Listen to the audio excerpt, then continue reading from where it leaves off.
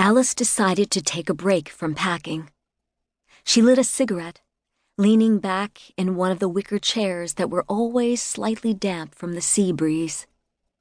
She glanced around at the cardboard boxes filled with her family's belongings, each glass and salt shaker and picture frame wrapped carefully in newspaper. There were at least a couple of boxes in every room of the house.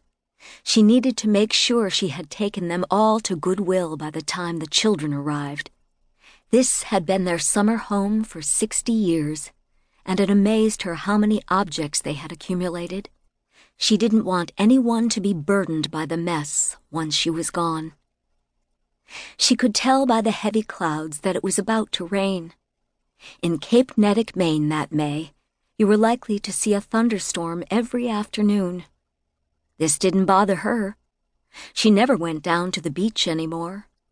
After lunch, she usually sat out on the screen porch for hours, reading novels that her daughter-in-law, Anne-Marie, had lent her during the winter, drinking red wine, and watching the waves crash against the rocks until it was time to make supper. She never felt the urge she once did to put on a swimsuit and take a dip or muss her pedicure by walking in the sand. She preferred to watch it all from a distance, letting the scene pass through her like a ghost. Her life here was ruled by routine. Each day she was up by 6 to clean the house and tend her garden. She drank a cup of Tetley, leaving the tea bag on a dish in the fridge so she could use it once more before lunch. At 9:30 on the nose, she drove to St. Michael's by the Sea for 10 o'clock Mass. The surrounding area had changed so much since their first summer in Maine all those years ago.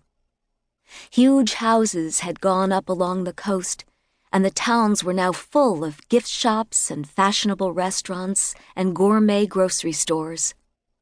The fishermen were still around, but back in the 70s, many of them had started catering to tourists with their breakfast cruises and their whale watches and such. Some things remained. Ruby's Market and the pharmacy were still dark by 6. Alice still left her keys in the car at all times. She never locked the house either. No one up here did. The beach had stayed untouched, and every one of the massive pine trees dotting the road from her door to the church looked as if it had been there for centuries. The church itself was a constant. St. Michael's was an old-fashioned country chapel made of stone, with red velvet cushions in the pews and brilliant stained glass windows that burst with color in the morning sun. It had been built at the top of the hill off Shore Road, so that its rooftop cross might be visible to sailors at sea.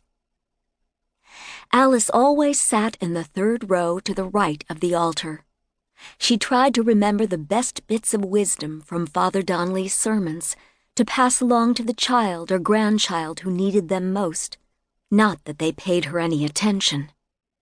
She listened intently, singing out the familiar hymns, reciting the prayers she had recited since she was a girl.